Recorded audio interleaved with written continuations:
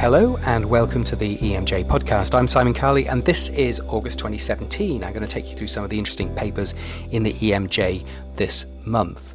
So what have we been up to? Lots of exciting things here in the UK and around the world. What's EMJ got to offer for us this month? Well, there's quite a bit of a feature on pharmacists, something which the EMJ has touched on before. In the UK, we don't have a lot of ED pharmacists, but around the world, people would find that amazingly surprising, actually. I think in the US, it's much more common, for instance. And this idea that we can have pharmacists working alongside the emergency medicine team, or in fact joining the emergency medicine team, to look at a really rather complex and high-risk group of patients who come through the ED. So our patients often have polypharmacy, they're there for a short period of time, the potential for drug error is high. And so I think it's an area where logically you'd think this would make a difference. So in this month we've got a few elements that surround this issue of ED pharmacy. We've got a couple of papers and we've got an interesting editorial from a friend of mine over in the US. So first paper is looking at the clinical relevance of pharmacist interventions in an emergency department by Perez Moreno et al. And the idea behind this paper is they were looking at the clinical relevance of pharmacist interventions on patient care in emergencies, looking at the severity of detected errors. That was the main thing. And secondly, they wanted to look at the most frequent type of interventions and the types of drugs involved, to look at what the clinical pharmacists actually did. So this was over 6 months observational prospective study at an ED in Spain, 400 bedded hospital, so a medium-sized hospital really. And they recorded the interventions carried out by the clinical pharmacists in the ED.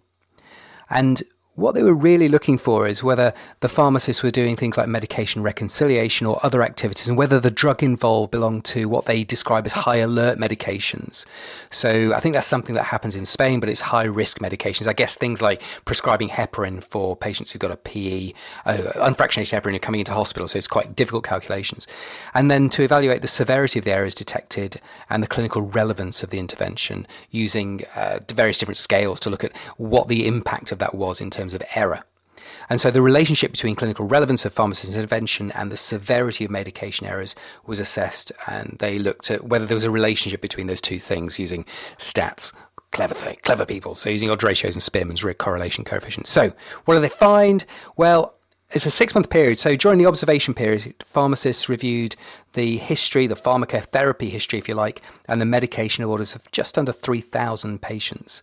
And amongst that, there were a total of about 991, so just under 1,000 interventions across 557 patients. So that's quite a significant impact over that period of time. So of those, just over 2/3 of the errors were detected during medication reconciliation, something which I don't think doctors and emergency clinicians, nurses, doctors, don't do very well, actually. So medication errors were considered severe in just over half of those cases, and nearly about 2/3 of those, the pharmacist's intervention was considered relevant. That's really quite big numbers, really. And about 10% of those drugs were involved in these high alert type risk drugs. So a fairly significant impact and in a group of medications which are quite severe. So there was some linkage between the severity of the medication errors and the clinical significance of the pharmacist's intervention, which I guess is what you'd relate. So conclusions of this study, so this is a single centre Spanish study, is that the clinical pharmacists identified and intervened on a high number of severe medication errors, and suggests that, well, basically what I thought before really is that having pharmacists in the ED and having them join the team can help us both with diagnostics, with safety, and for doing the better things for our patients. So some evidence there, but it is single centre, it is from a European thing, and it's an observational study, and it's not an RCT, which you could do in these areas. So the second paper around this pharmacy issue is from Belgium, and that's from De Winter et al. And developing a decision rule to optimise clinical pharmacist resources for medication reconciliation in the emergency department. So similar sorts of things. And the idea behind this study was to look at the development of a clinical decision rule. We love a clinical decision rule in emergency medicine, to detect patients admitted to hospital at risk of at least one discrepancy during regular medication history acquisition, again with favourable feasibility considering time and budget constraints, because you can't just do everything for everybody. So what did they do? Well, they looked at previous studies looked at in Belgium, and they describe 3,592 medication histories, which is quite a lot. They got the data, split it into a training and a validation set, which is a good idea, and a model predicting the number of discrepancies was derived from the training set with an idea, statistical analysis to how we would look at that in the validation set. And the performance of the model of the clinical decision rule was then tested. So basically derived in one set and then tested in the next. So what did they find? Well, interestingly, the variables that were retained in the prediction model, so the things which were likely to predict problems with medication were things like age, gender, the medical discipline for which the patient was admitted, degree of physician training, the season of admission, which is interesting, the type of care, the number of drugs, high-risk drugs, and drugs acting on the alimentary tract and metabolism. And then the obvious things like antithrombotics, antihemorrhagics, antianemics, cardiovascular drugs, MSK drugs. So quite a lot of things were associated with this prediction. And the final clinical decision rule resulted in an alert rate of about a third of the patients coming through with a positive predictive value of 74%. So what that means is that about a third of the patients that you apply this to will flag up, and then about 3/4 of those, there will be some issue with the medication that you need to address. So that's quite an interesting study, and it's a way of, I suppose, focusing our minds on what medication errors might occur in the ED. So this final clinical decision rule, again, it's relatively single centre, so it needs to be looked at again, but it allowed here the identification of the majority of patients with a potential discrepancy within a feasible workload for the pharmacy staff, so a way of identifying and targeting certain patients to those who really need the expertise. So a first step really towards integrating this into an electronic medical record or a scoring system of some sort. So interesting, if you're interested in pharmacists, putting them in your emergency department, these are a couple of papers that you should read. So once you've had a look at those two papers, it is very much worthwhile going and having a read of the editorial by Zlatan Korolik and my friend Brian Hayes, who I met through Twitter.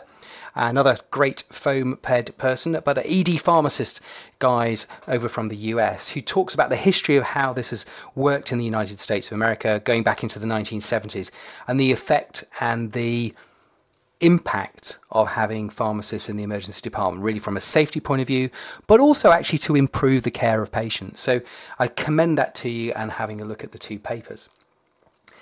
And that really takes me on to the second of the commentaries this month, and that's about major trauma and about whether or not we're looking at major trauma in the way that perhaps I imagined it was when I first entered emergency medicine. And when I first got in there, I guessed it was all about interpersonal violence, it was about high-speed road traffic accidents, it was about injury, it was about falls, and that high level, a disease really of young people. But it's quite noticeable now that we're seeing sort of fairly profound, dramatic changes to the demographics of the patients that we see in the emergency department. So Tim Coates and Fiona Leckie have written a really nice commentary talking about a couple of papers in the article this month by Hawley et al. And also a recent report from the Trauma and Audit Research Network on major trauma in older people. And I've seen some of this data presented in the past, and it's incredibly interesting. So basically what we're looking at now is that major trauma isn't just a disease of the young, but it's actually a disease of considerable impact in the elderly population. So in 2016, the typical case of major trauma is no longer a RTA, but is actually an older male admitted after a fall of less than 2 meters. So a very different thing from perhaps the more dramatic stuff that we see on the TV. So these older patients, similar distribution of injury severity score and injury type as compared to the younger patients. But, and I think we all see this, we don't see the patients coming through the major trauma system. We don't see them flown in by helicopter and dramatically delivered with the blue lights and the scream of sirens, but actually they're much more likely to be wheeled into the minors end of the department. So they're more difficult to spot when they first arrive, and that has sort of fairly major implications for how we manage the patients in the ED and about how we spot them, and how sometimes actually patients, often with quite severe head injuries, can actually get through the system without being noticed. So this discovery really of these major trauma patients in the elderly population, it's interesting to think about whether or not that's something which has always been there but we've not really thought about it or spotted it, or whether it's actually a new trend. I suspect it's more of the former. But I think when we're considering, and this is what Tim and Fiona say, is that when we're considering how we set up a major trauma service, we do need to orientate it to the full range of traumas that come through, and not perhaps to the more traditional model of what takes place and what occurs and arrives by helicopter. It's a much more broad view of trauma than that. And these elderly patients, they deserve the same level of care and intervention, because you can still get fantastic outcomes if you look after them properly. And linked to that is a paper this month looking at data over 6 years from a UK trauma centre looking at traumatic brain injury in the older adults. And this is a paper by Hawley et al. From the West Midlands, looking between 2008 and 2014 and taking data from the Trauma Audit and Research Network, which if you don't know about, you should just go Google TARN and audit and research and trauma. You'll read all about it. It's a fantastic system that's been running for a long period of time. And they looked at all patients over the age of 65 years who were admitted with head or brain injuries. And they looked at, 4,413 patients admitted with trauma meeting TARN criteria. And of those, and this is really interesting, 1,389 were over 65 years old. And 45% of them, 624, had a traumatic brain injury. So that's a significant workload for an emergency centre and a trauma centre. And those falls accounted for 85% of all traumatic brain injuries, or rather, falls accounted for 85% of all traumatic brain injuries in this group. And most of those were moderate or severe. But of the 279 patients with subdural hematoma, 28% of them had neurosurgery. Again, fairly significant numbers. Most patients survived, and 57% had a good outcome at Glasgow Outcome Score at discharge, which I think is important because we're sometimes a little bit nihilistic about the management of elderly trauma, and we shouldn't be. If we treat them well, they can still have excellent outcomes. So, unsurprisingly, the older you are, the more likely you are to die, so mortality was associated with increasing age. But the most important thing, of course, was the fact that the severity of injury really predicted outcome. So the major conclusion from that really is that, say it again, patients with traumatic brain injury represented 45% of all trauma cases meeting TARN inclusion criteria in this study. That's really interesting. Falls at home accounted for most of it, again, so they're not going to come in by helicopter, and that it is this issue of moderate or severe traumatic brain injury that causes a problem, and yet over half of them make a good recovery, which is excellent. What does this mean? It means that when we're thinking about prevention, we need to actually look at the home and not just at the roadside. And we need to look more about how we treat these patients in the emergency department, how they get access to neurosurgery, how they're treated, and how we rehabilitate them. But clearly, food for thought if you're in a major trauma system in the UK. Now, from trauma, we're going to go to cardiac disease. Now, big conflict of interest here, of course. So this is a paper by Greenslade, Cullen, and colleagues in the EMJ this month, looking at the MAX score and the TMAX score. Now, the MAX score is a Manchester Acute Coronary Syndrome score, and the TMAX is the troponin-only Manchester Acute Coronary Syndrome score. Now, big conflict of interest because I work in the same department with Rick Bodie, who's done fabulous work developing both MAX and TMAX. But of course, when you derive a score, when you develop any score, any scoring system, then it'll always work well in the population which you develop it in.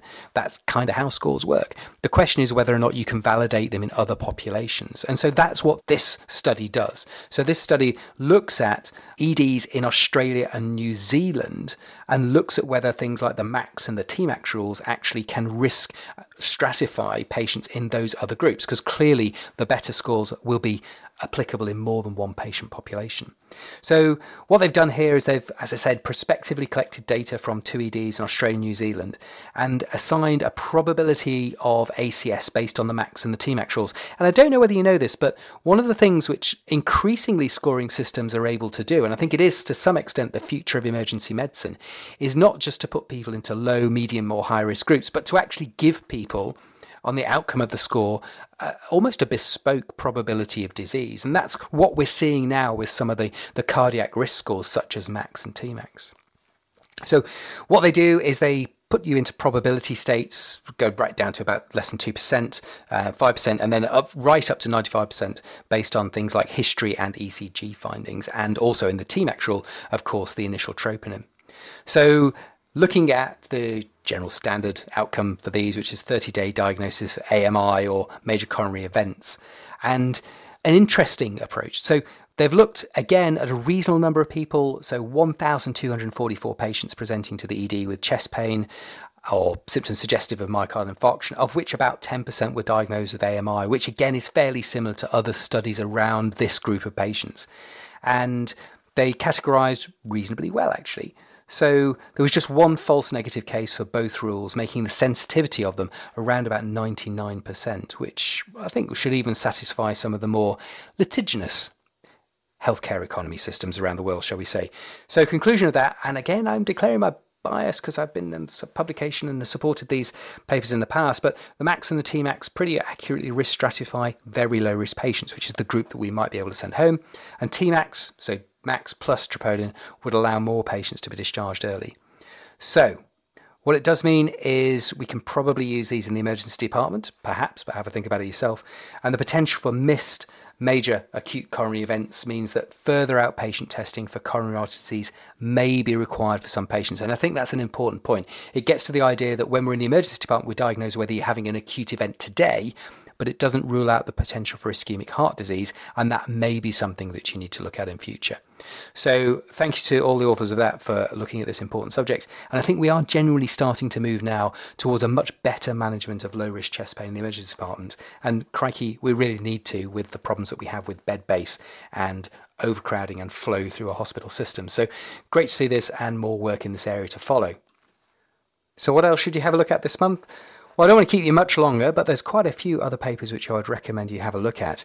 There's some bets, interesting, looking at lidocaine with propofol to reduce pain on injection. So should we be doing that? Answer, probably.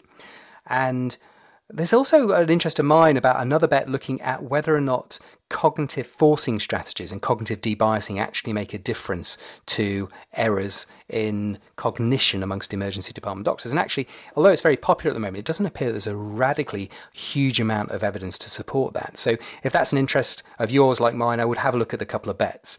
I'd also have a look at a nice review looking at the management of childhood epistaxis, something I see a lot in the paediatric emergency department, so some interesting information there. And also, if you're interested in pre-hospital care and event medicine, there's a practical approach to events medicine provision. And I think with recent events, certainly in Manchester, which is, if you remember the Ariana Grande concert bombing, and also events around football stadia around the world of late, events medicine is really important actually, not just for normal crowd support, but also the potential for major incidents. So I think that's really turned out at a topical time, and I'd read that. And that's also written by some of my colleagues here in Manchester. So in summary, another pretty interesting week and month in the EMJ. I hope you're enjoying your summer or winter, depending on where you are in the world. And have a read. Have a look. There's plenty more articles in the EMJ. Have a look at the abstracts and have a look and see. There's always something in there for you as an emergency physician or clinician or pre-hospitalist around the world. We'll see you in September.